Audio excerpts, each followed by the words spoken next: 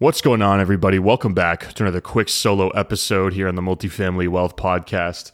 Excited to record this one because it's the first episode that I'm recording with my new mic setup here. So I got the Shure SM7B for anyone out there that's familiar with microphones, but pretty much the Cadillac of podcast audio setups. So excited to start recording with this mic setup in the future here. There's probably going to be some old episodes I'm releasing with my old setup, but the long story short, the podcast audio quality over the next few weeks as I get these legacy episodes out is going to significantly improve. So I'm excited about that. But as for this episode and what I want to talk about in this quick episode here is how you can take an institutional approach to your small business and specifically your small real estate business. Obviously, that's what's applicable to most of the folks listening to this podcast. And I want to touch on three different things. The first is basically the roll-up strategy, which is a tried and true long time strategy of a lot of private equity companies. And basically the goal is to buy a bunch of smaller companies, roll them up into a larger company or a company that has significant scale or actually a larger market presence and sell that to some kind of a larger player. The parallel to this in real estate is buying a bunch of smaller assets, rolling them up into a portfolio that in the aggregate is a larger portfolio of assets, and then selling to a larger buyer that isn't interested in these smaller deals. They just want to buy something with a little bit of scale. And second thing I want to talk about is deal structures and how you can start using institutional deal structures, on your smaller deals. And then how to take an actual institutional approach to building your business and to actually managing your properties as well. So we'll start with rolling up smaller properties because this is something that we're doing in my business right now. We've always tried to be mindful of this overall strategy, but we're recently starting to put a little bit more focus on it. And long story short, you get the best pricing in real estate when you can sell to a buyer that has the lowest cost of capital, that seeks scale, to where they can enter a market with one big buy versus having to go do a bunch of smaller deals. And, there's a reason institutional real estate players, we're talking large family offices, pension funds, really large real estate specific companies, hedge funds, they look for properties with scale, right? Something that's 100 plus units so that you can justify the on-site management. Oftentimes, a lot of these larger players really want 200 plus unit deals. But in general, we can take this approach to smaller assets. And something that we're doing in New Hampshire right now, which is obviously a smaller market. It's a market that's mainly scattered site, small multifamily. There physically isn't a large amount of 50, 60, 80 plus unit properties. Like there's just physically not that many to pursue. So a strategy that really works here is buying a lot of the smaller properties, whether it's direct to seller, through brokers, just kind of hustling to find these 5 to 20 unit deals, and then piecing together a portfolio of 75, 100 units, and then going out there and selling to a larger buyer that's maybe from out of state, that's okay with paying a higher price per unit, maybe a slightly lower cap rate because their cost of debt's a little bit lower, their cost of capital in terms of the equity they're raising is a little bit lower, and you're giving them an opportunity to enter a market with scale. Nobody wants to come in, no large player wants to come in and try and piece together all these small deals. It's not worth their time and they don't have the resources to effectively do that.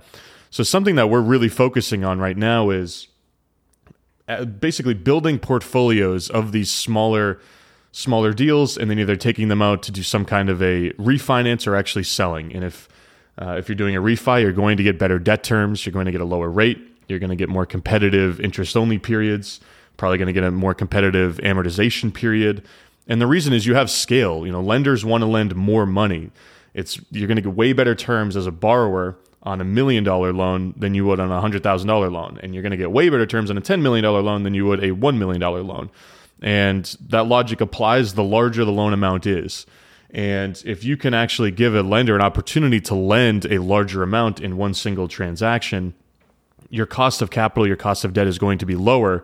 And larger institutions, that's why they look for larger deals, is because it's more worth their time to do the deal and because the cost of capital is typically lower. So take an institutional approach to actually building your small portfolio of multifamily properties, or I should say your portfolio of small multifamily properties if that's what you're currently pursuing.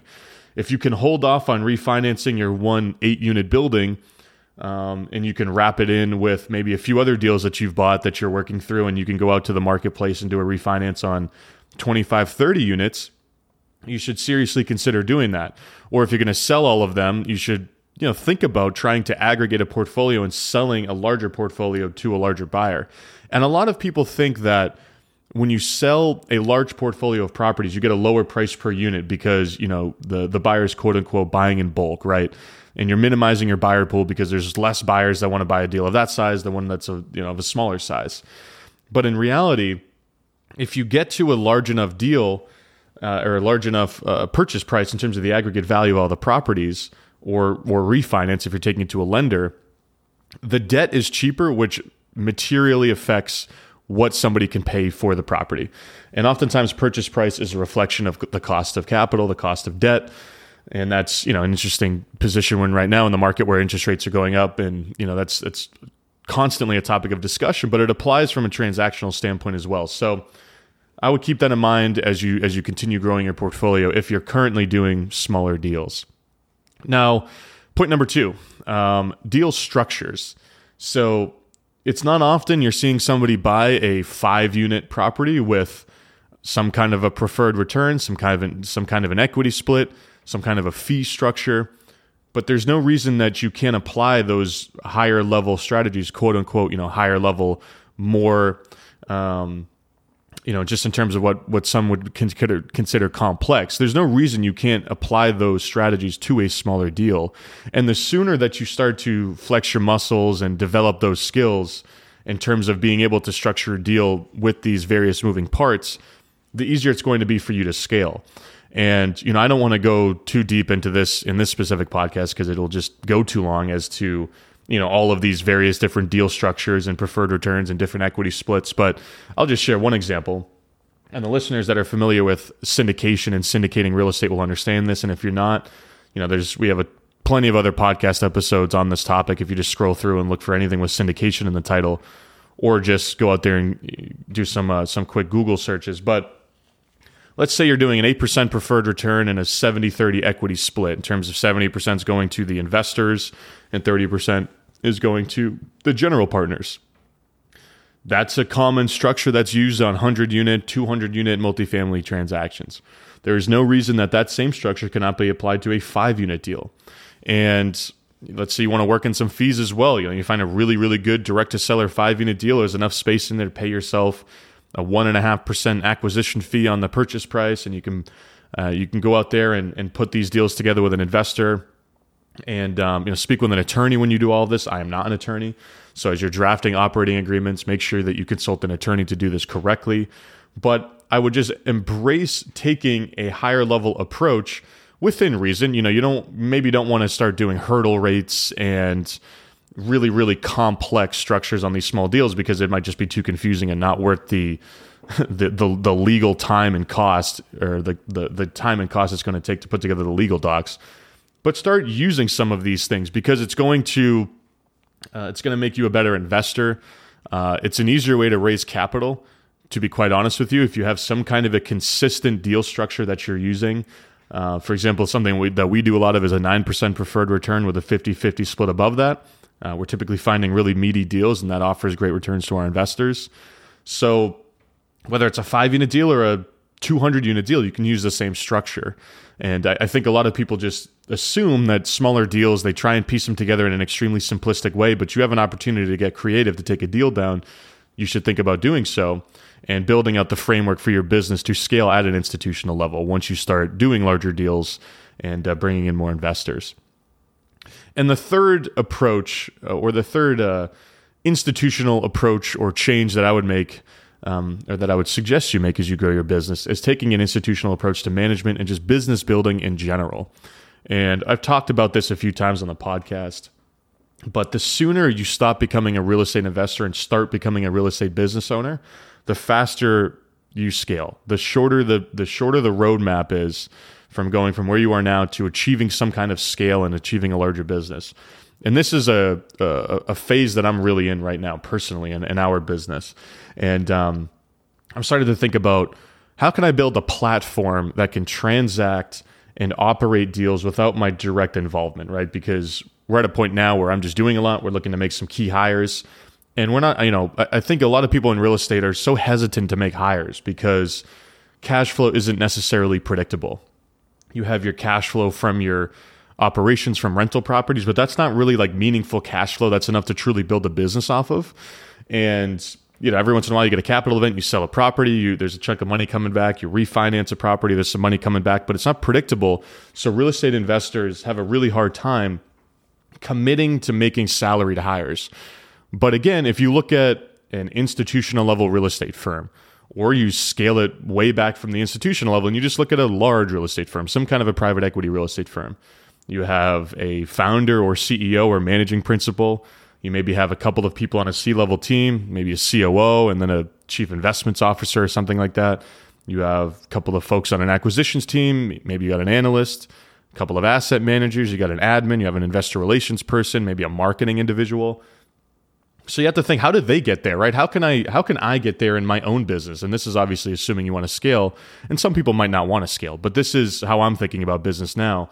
How do I develop a platform? How do I make hires? And how can I afford the right people to support the growth of this business?